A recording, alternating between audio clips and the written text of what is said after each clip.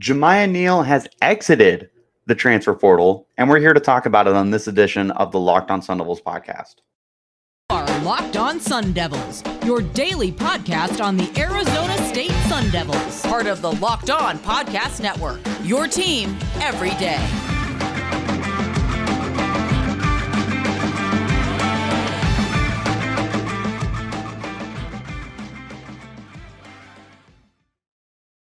Hello, everyone, and welcome back to the Locked On Sun Devils podcast, part of the Locked On Podcast Network, your team every day.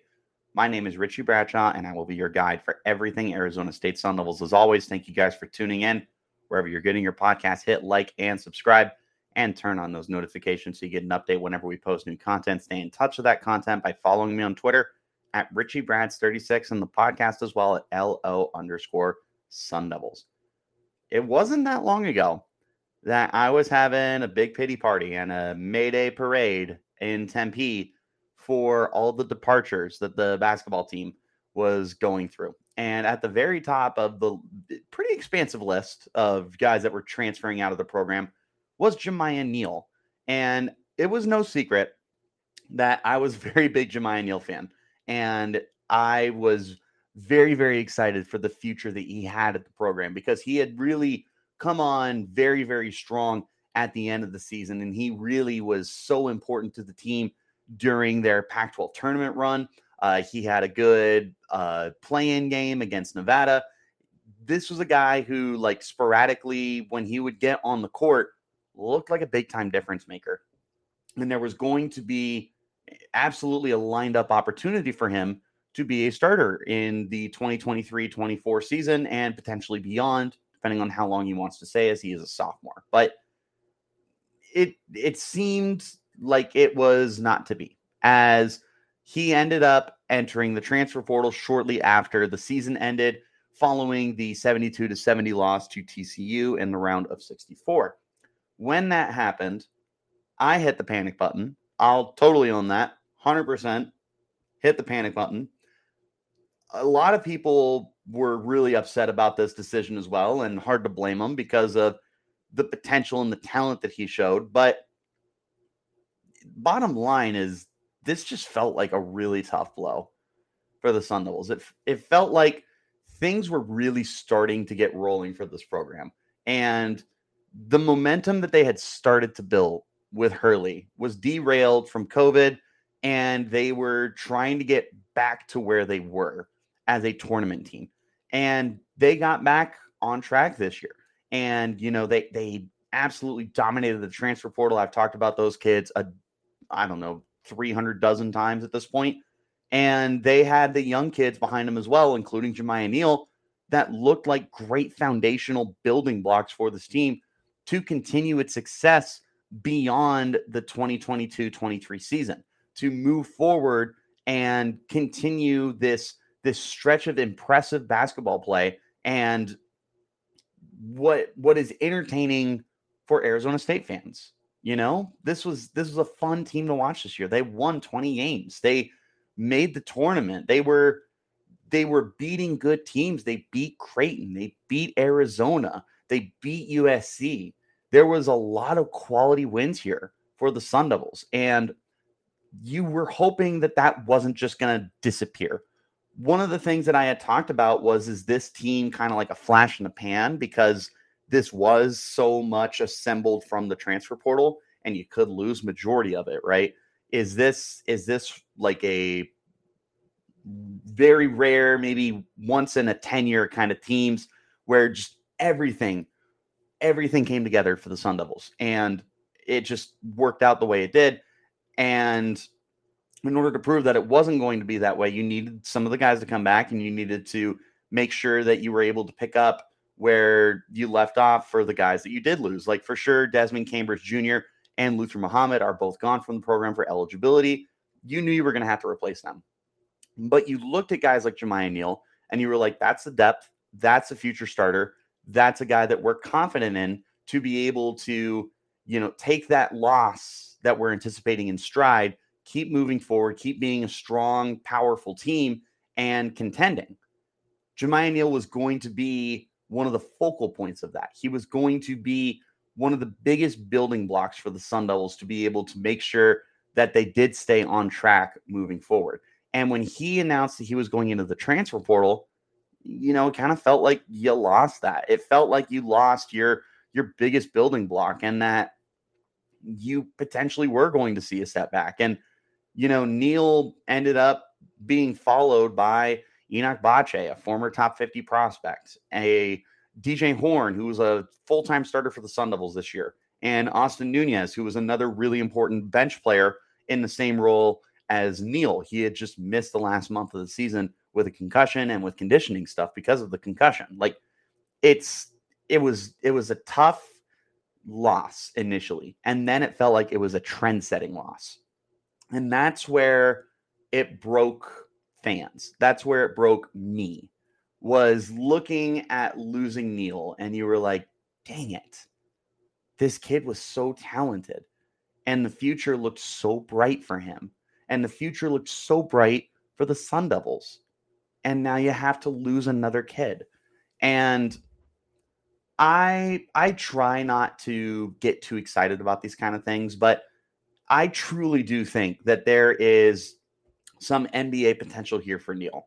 He's got a long ways to go. Don't get me wrong. I'm not saying this is a draftable kid or, God forbid, a first overall pick kind of guy.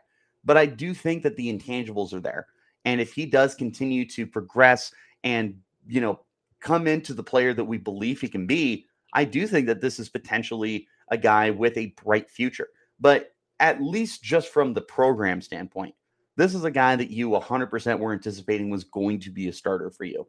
And losing him was just such a tough blow.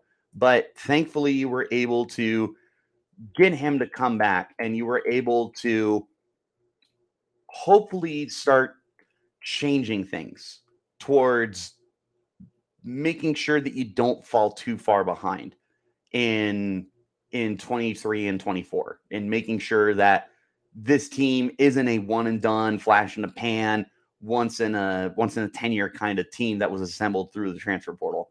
A big step in that direction was bringing Jamiya Neal back, and now he's back. So mission accomplished. First step. If you guys have not had a chance yet, make sure that you check out the Built March Madness bracket. We all know you have a favorite bar or puff, and now's your time to make it count. Go to builtmarchmadness.com to vote for your favorites. You know that I've been voting for the coconut puff, and I know that you guys are voting for the brownie or the cookies and cream or any other ones that you might love. Support your team and support your bar or puff. And when you vote on your bar or puff, you will be entered into a drawing where 50 lucky Locked On listeners will get a free box of Built. Not only that, but one lucky Locked On fan will get a 12-month subscription to Built and have Built's best bars and puffs delivered monthly straight to your door. You got to try Built. Built, the best protein bar ever. Seriously, they're so amazing. You won't think they're good for you. And what makes them so good? They're high in protein, they're low in sugar, and they're covered in 100% real chocolate. Run to builtmarchmadness.com right now to vote for your favorite bar or puff and pick up a box while you're there. You can vote every day in March, so make sure that you hop in and support your pick. Let's hop back into our conversation now about Jamiya Neal. So Neal decides to exit the portal for the team. And this was great timing. This happened yesterday in the mid-afternoon. I think it was around 3 o'clock that I got the update. I was finishing up my workday, and it was a great way to finish my workday.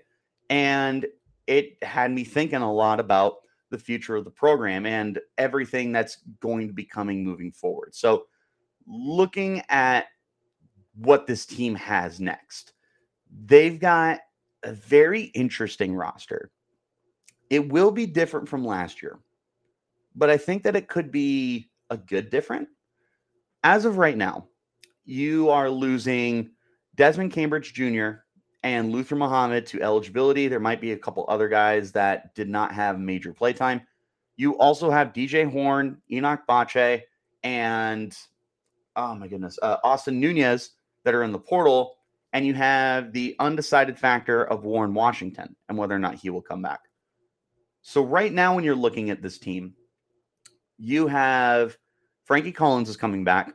He's your starting point guard. He runs the floor. He's solid. I'm excited to see if he can take that next step with you. Feels like he can do a little bit of everything. I'm waiting for him to be able to take over games. So he'll be back. And Collins had actually taken it upon himself to kind of turn into the recruiter for this team and bring guys in. And that's, where this comes next, is Devin Cambridge, the brother of Desmond, decided to come back for one more year at Arizona State. He had one more year of eligibility. He will use that with the team. He'll be a starter. He was a starter last year. There's not going to be anyone to usurp him. He is very similar to Frankie in the sense of he does a lot of things well. He's like a jack of all trades, master of none kind of guy.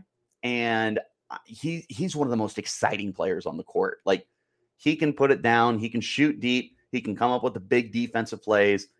If he can just find a way to either like become a master at one thing or just put it all together for a magical year, he feels like dynamite waiting to happen.